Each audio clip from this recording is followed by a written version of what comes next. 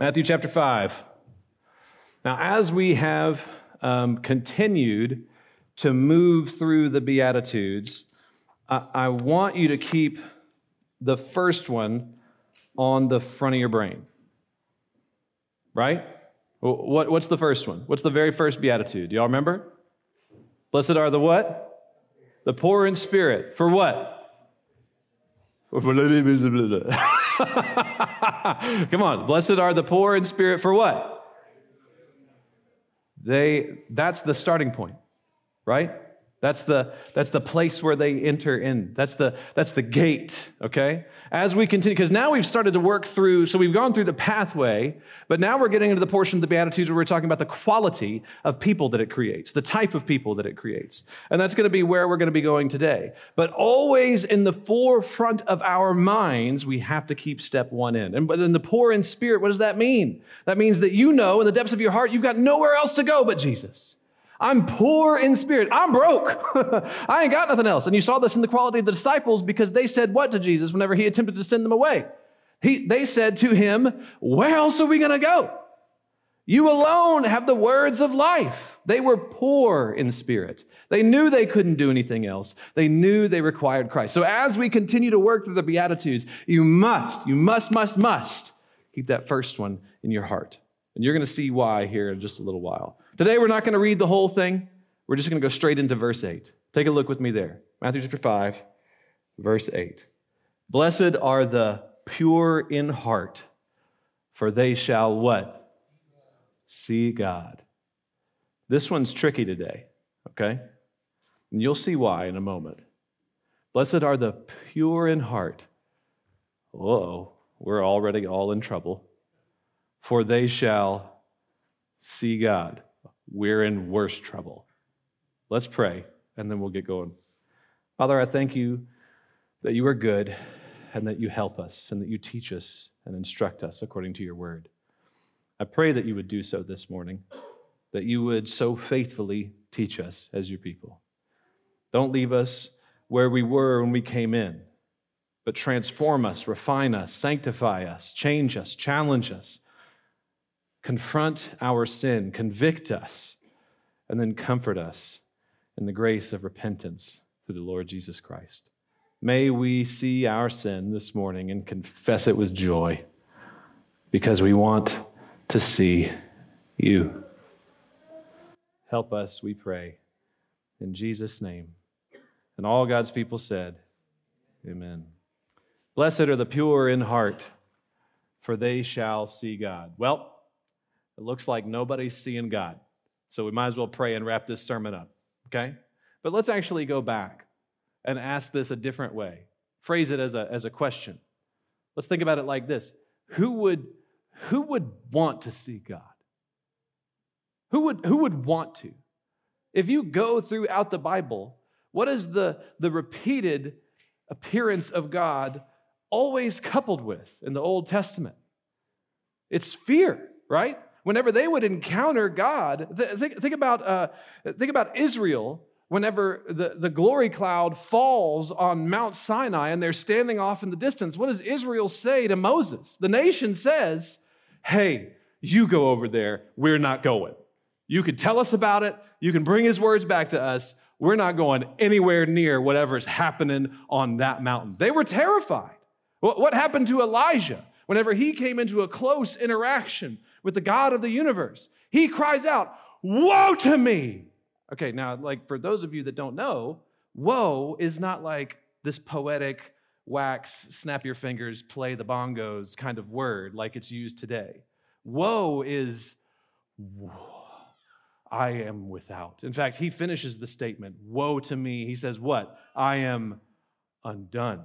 He means I'm coming apart at the seams. I am a man of unclean lips. I can't do this. I have been burned and tossed aside. What happened to Israel whenever they realized who Jesus, not Israel, excuse me. What happened to the disciples? Well, that's debatable. What happened to the disciples whenever they were in the boat with Jesus and Jesus calmed the storm and they realized that it was God in the boat, their reaction was not what we would think as contemporary American Christians, which is, yay, Jesus is here and he stopped the storm. When he stopped the storm and definitively proved to them that he was God, their reaction was terror.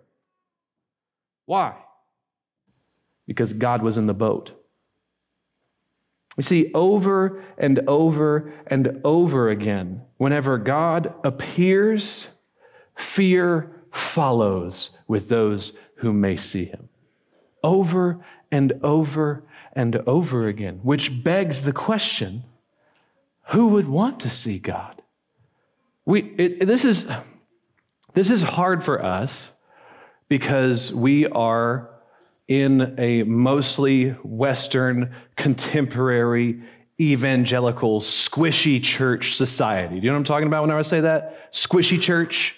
Like we're big on our feelings and on our emotions and how God's just love all the time, and that's how all of it works and how he can be universally defined. It's a society that stokes its emotions. It's a society that has its religious experiences as climaxes and would never, ever judge anyone or require anyone to change. He loves us just like we are, says our contemporary Western American Christian culture. We are all God's children, says our contemporary squishy American Western Christian culture. Whereas Jesus made it very clear that some of the people who were God's children were actually sons of Satan. Definitively so. Whereas as the prophets of the Old Testament and the prophets of the New Testament rejected and rebuked the Pharisees with harsh language because of who they were and what they were doing. This is squishy God concept. We have to kill it. This is one of the biggest things, I'm convinced, okay? This is one of the biggest things that we are waging war against as Christians today, is this weak, effeminate, squishy definition of God that we have today. God always inspires fear, reverence, and awe when he shows up on a scene. Always. Go read the manifestation in Revelation in the throne room. They're bowing down. They're throwing their crowns at his feet. They're responding with awe and high degrees of reverence, not Jesus is my homeboy bro level stuff. If we can understand that and see the definition of God, we can understand what this beatitude's getting at. Who would want to see God? God's terrifying. Joshua falls on his face before the angel of the Lord whenever he appears. Elijah cries out, "Woe to me, I am undone. I'm a man of unclean lips." The disciples realized that Jesus was in the boat and he was God, and they were filled with terror. Do you see it? But they shall see God. There's still something there, isn't there? Do you sense it? There's still a draw, an air, a desire within all, okay, so now we've been fully educated and fully informed that God should terrify us, right? And God historically, every time that he appears in the scriptures, is terrifying, so much so that people just fall on their faces before him and they won't even get up, okay? But there's something that pulls at us here. But they shall see God.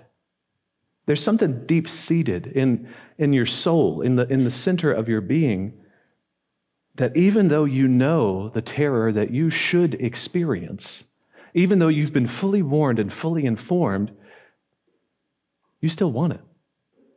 Right? We are some schizophrenic people. But it's true.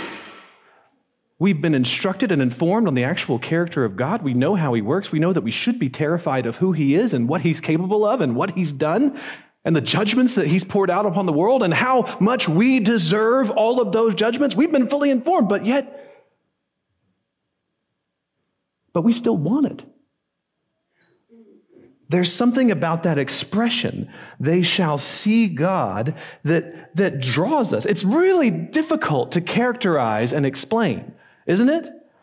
But it's still there.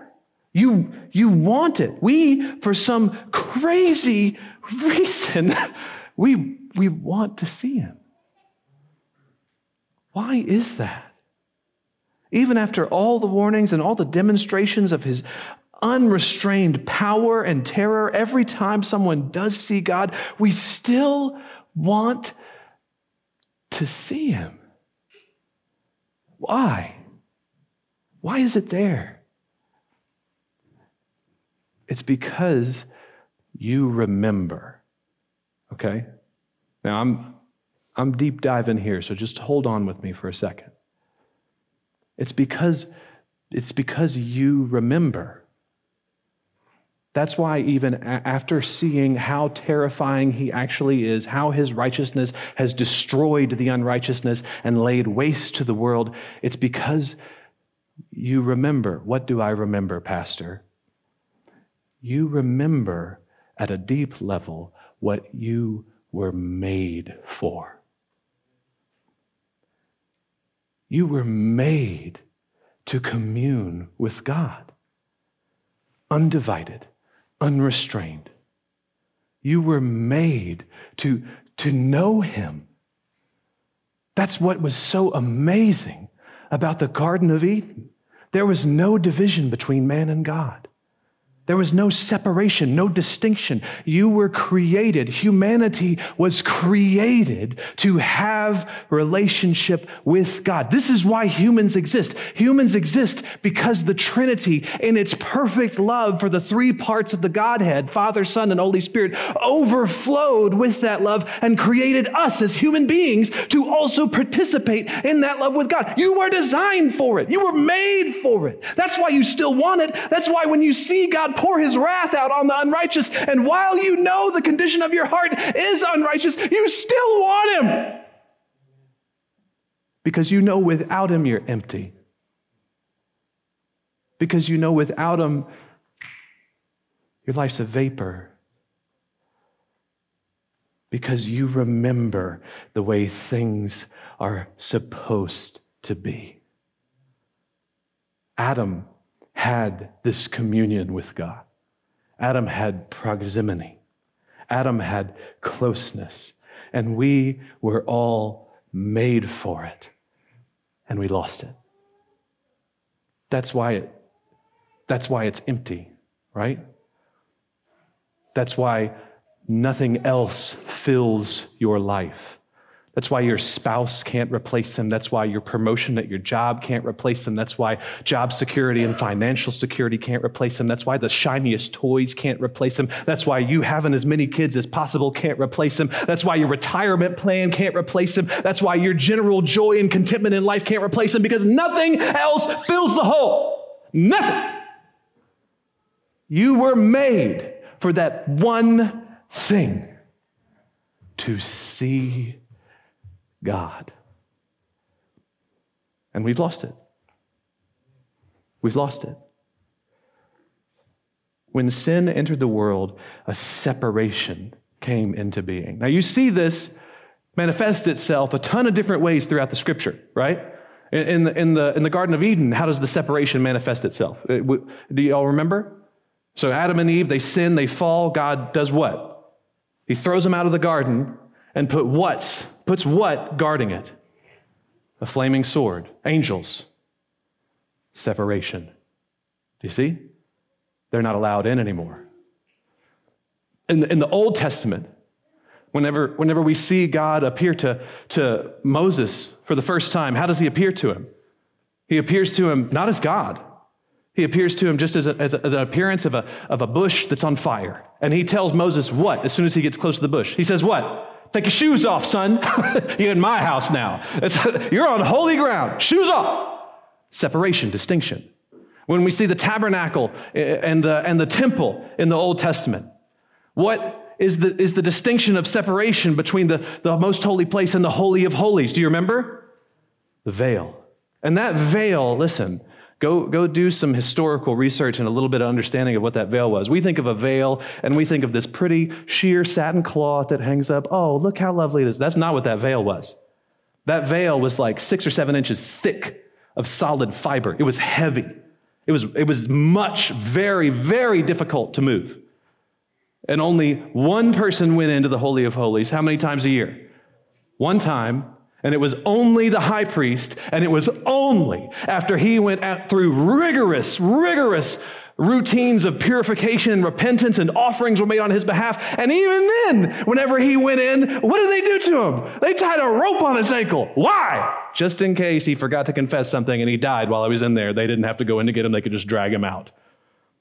That probably means that they had a little bit of experience with that. Do you know what I'm saying? They learned that once the hard way. He smelled real bad for a year. They were like, we're not doing that again. Put a rope on his foot. We learned our lesson the hard way. There was this separation, this distinctive separation. Exodus chapter 33, verse 20. He said, you cannot see my face, for man shall not see me and live. Now let's think about this for just a minute. What's the purpose of the separation? What's the purpose of the separation between God and man now that sin and unrighteousness is in the world? What's the design? It's so you don't die, right?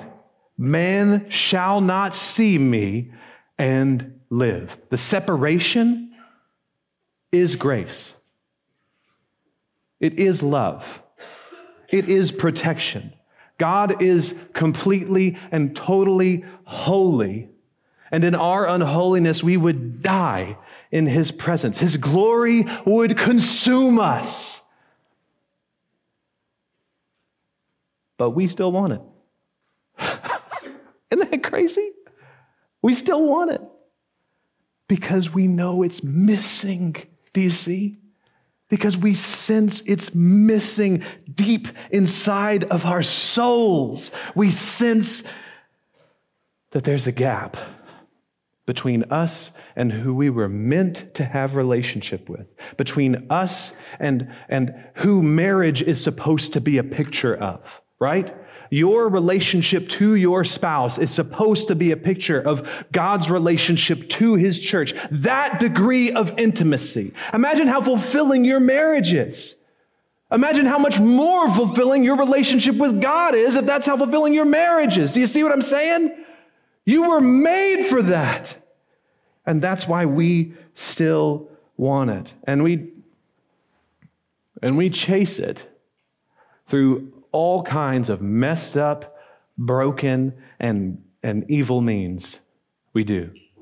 This is the motivator behind the emotion-driven, charismatic worship services, okay?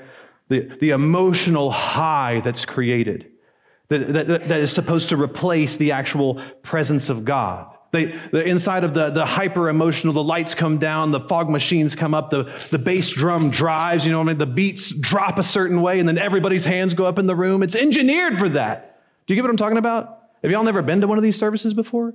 Okay, if you just go stand in the back, here's my challenge for you. The next time that somebody invites you to hang out at one of those big, emotional, charismatic services, go stand in the back of the room and just watch.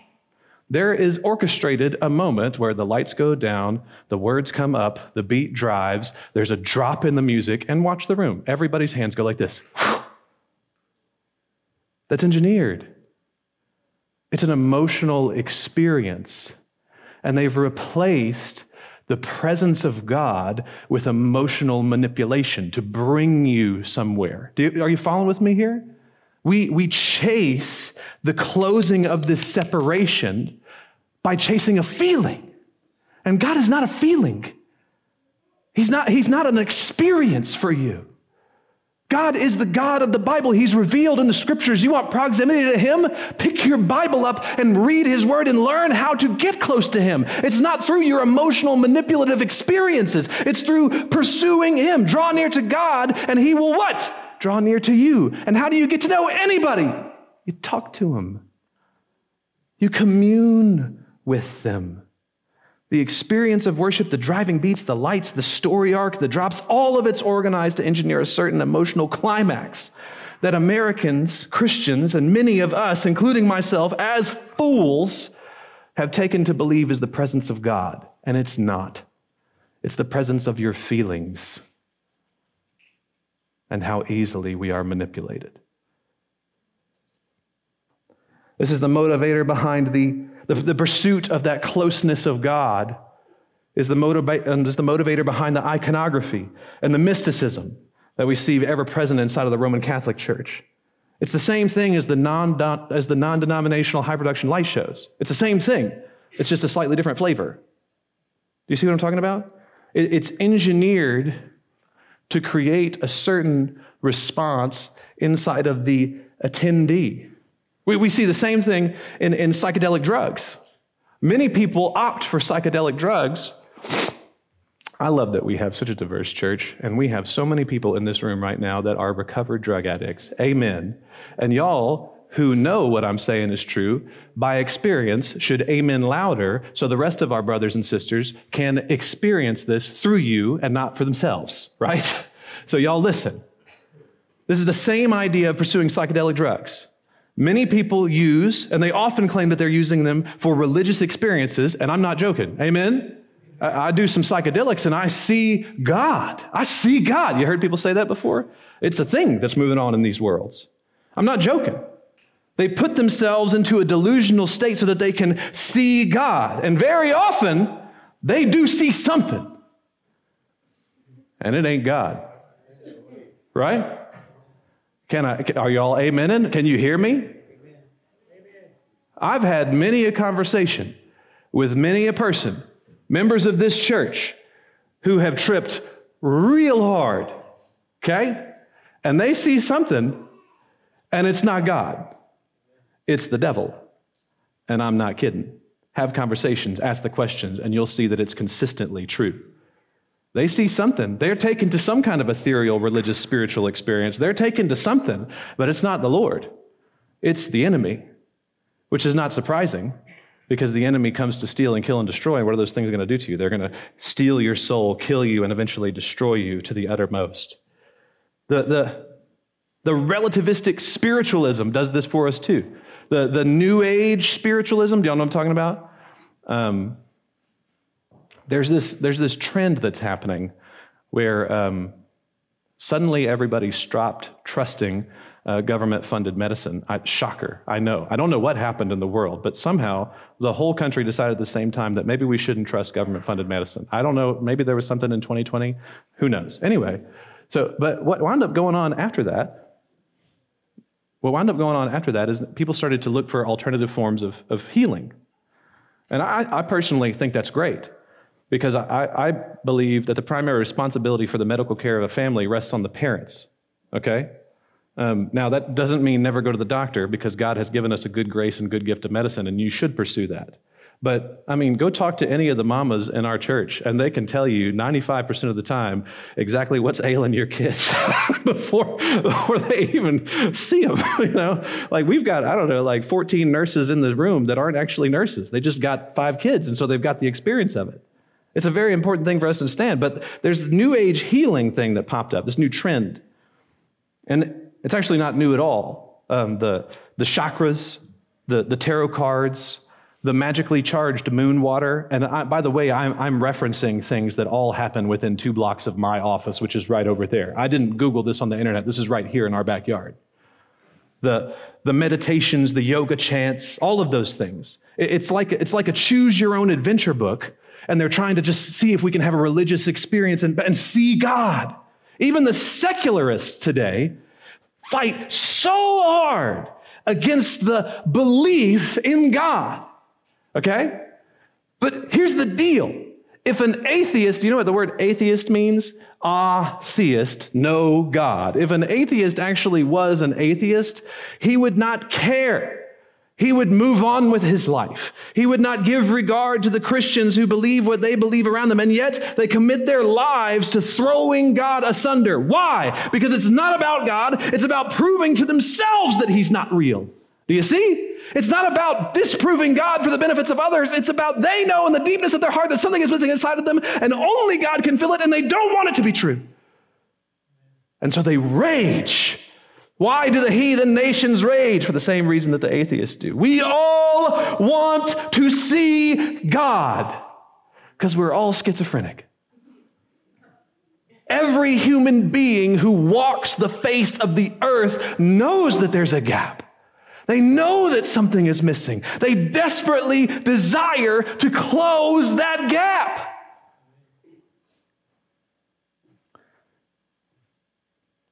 And you can. Well, not you.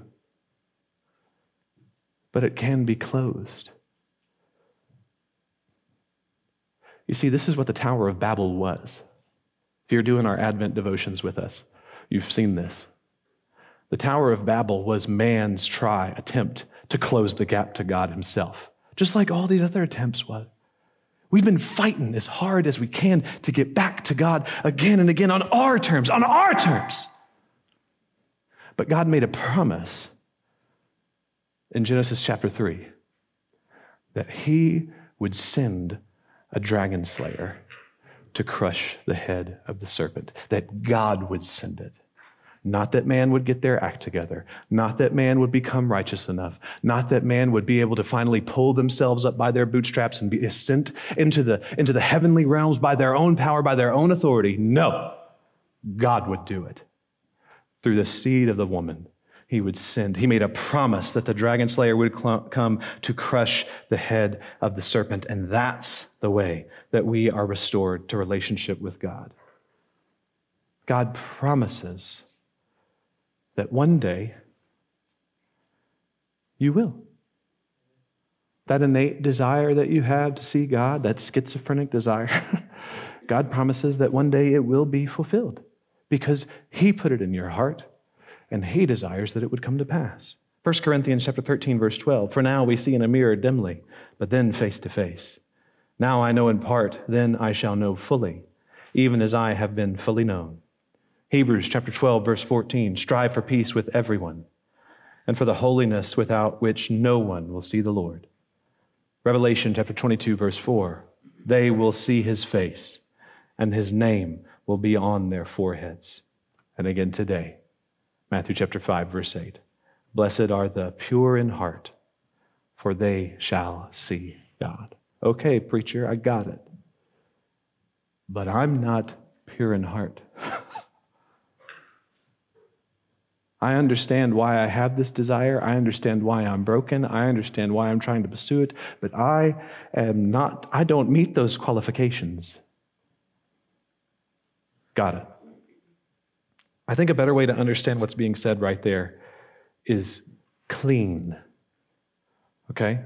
If you go back and do the words, pure in heart, I think a better way to understand that would be clean. Now, there's lots of Old Testament references to think about. There's the clean and the unclean. Like when I say that word clean, that should pop categories into your brain a lot better based on the Old Testament if you're familiar with it.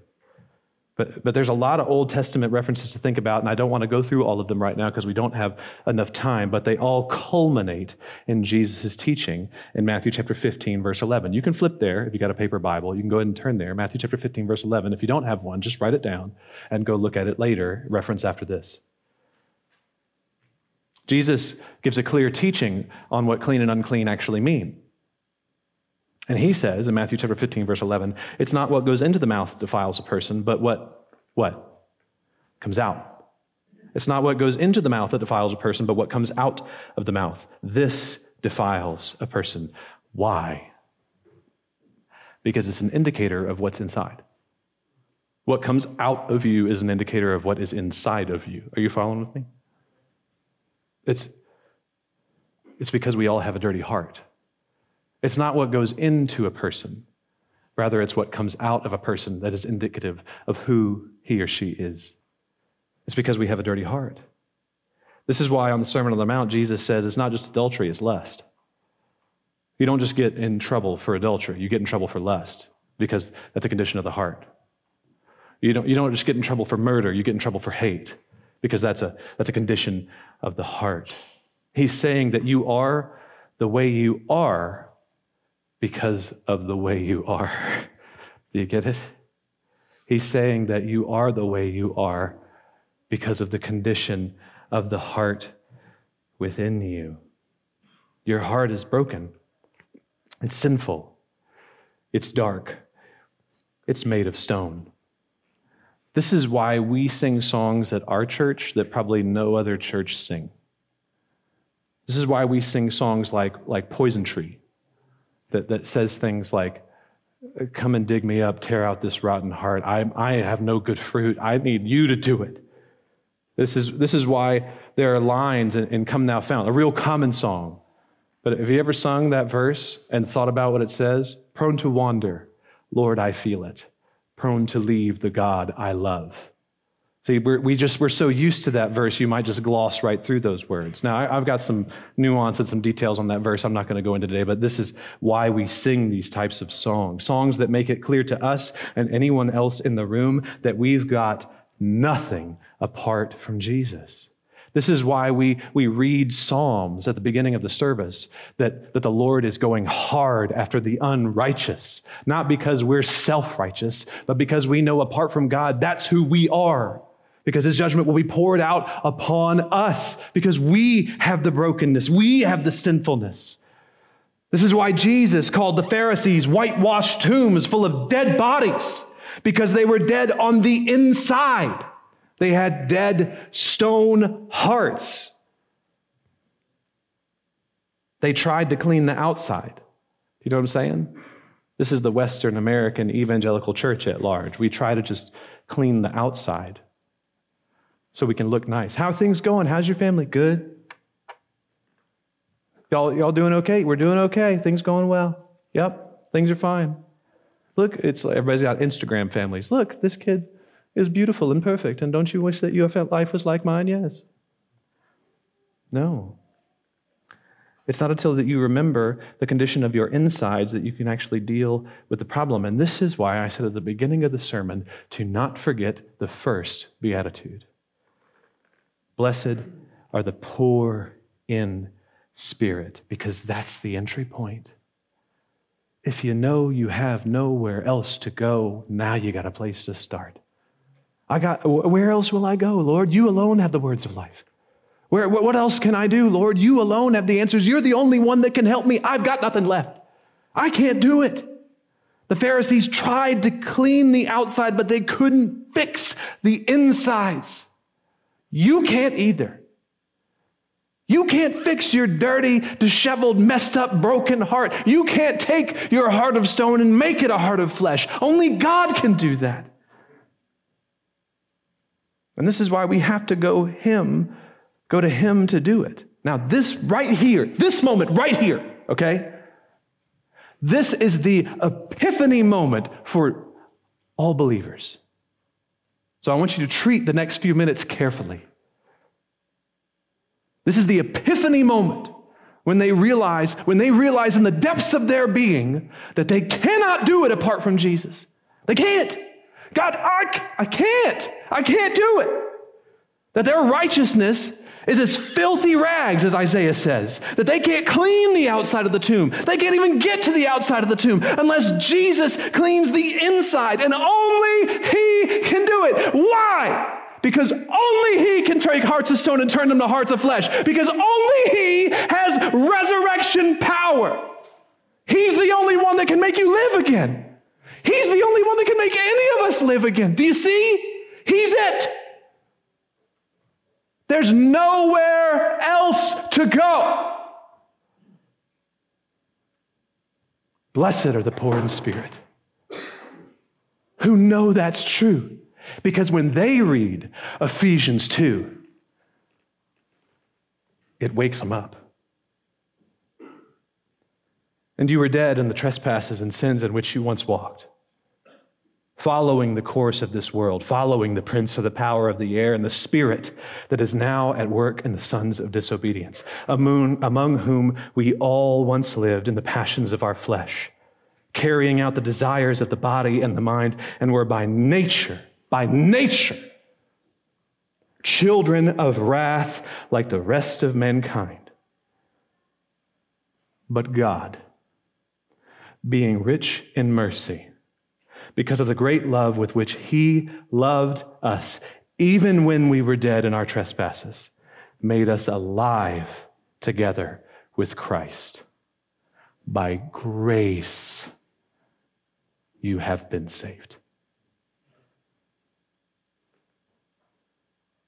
You trying to fill that gap? You trying to fill that desire within you? You trying to fix that longing to see God? Only he can do it. Only Jesus can do it. Not the New Age techniques, not religious experience, not the drugs, not the psychedelics, not the contemporary lights down driving beat, big worship moment evangelistic services. None of those. Only Jesus can do it. And he does it by his power, his resurrection power. Okay, preacher. But what do I do? Isn't that funny how that's the inevitable question? Only Jesus can do it. Okay, but what do I do? Isn't that funny how that always comes up?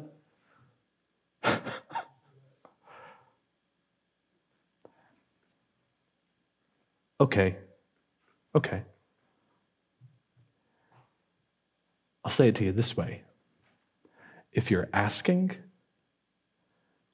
you're on the right track. Because here's the thing about the kingdom of Christ. He blesses those who come to him like little children. And how do little kids, it's Christmas. Y'all know how little kids work, right? Little kids have this gift of asking, don't they? Like, they see the boxes hidden in the closet already. They see the trees are out, the presents are there. It's 3 days before Christmas, and little tiny kids have no problem coming up to you and making a few additional requests, right? They're fine with that. Like, hey, Mom, you know what else would really make Christmas great? That's the way little kids work. There's a reason that Jesus said to not hinder the littles and to not keep them away, because that's how he wants us to go to him. God help me. I think I've got a dirty heart, and I don't know how to fix it, but you can. Please fix it. That could be your prayer. That could be it. God, I am broken. I am messed up. I am troubled. I am sinful. I don't know what to do. But you can help.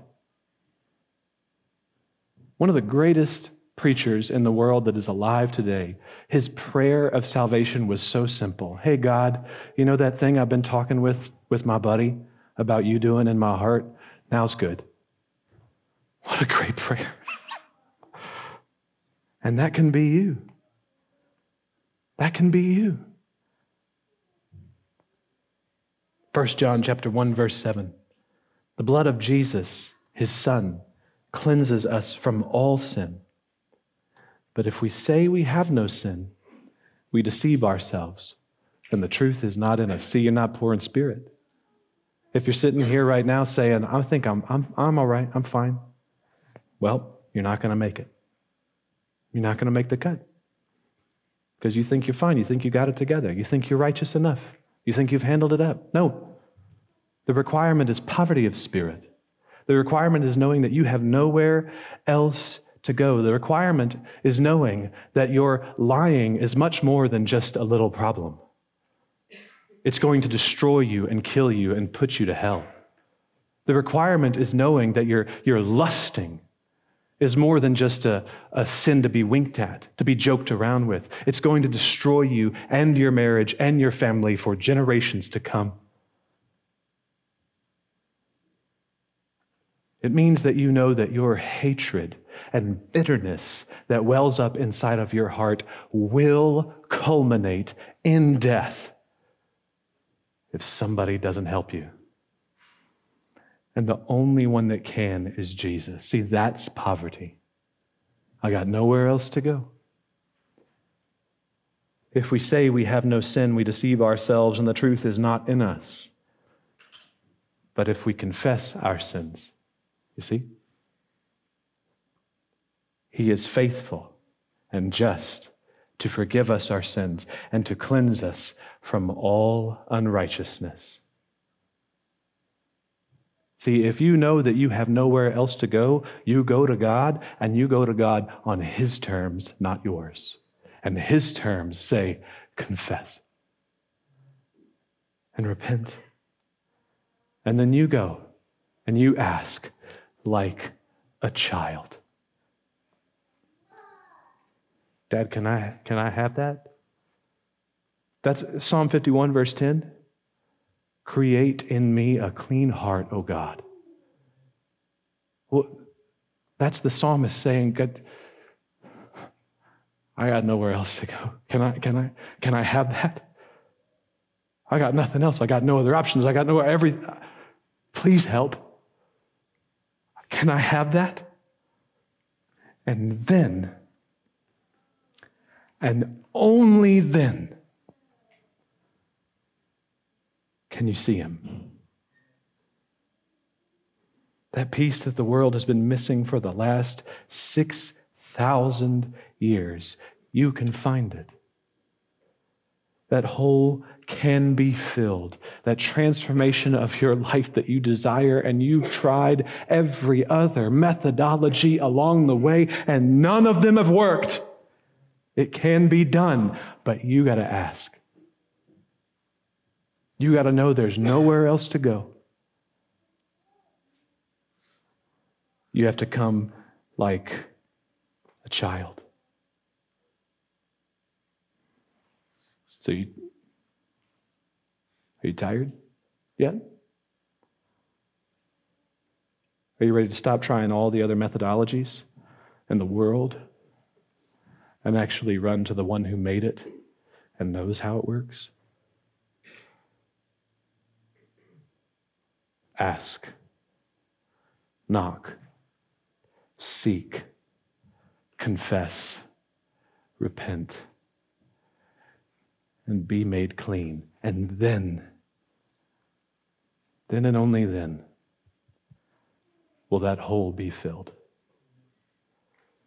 Blessed are those who hunger and thirst for righteousness. Let's pray.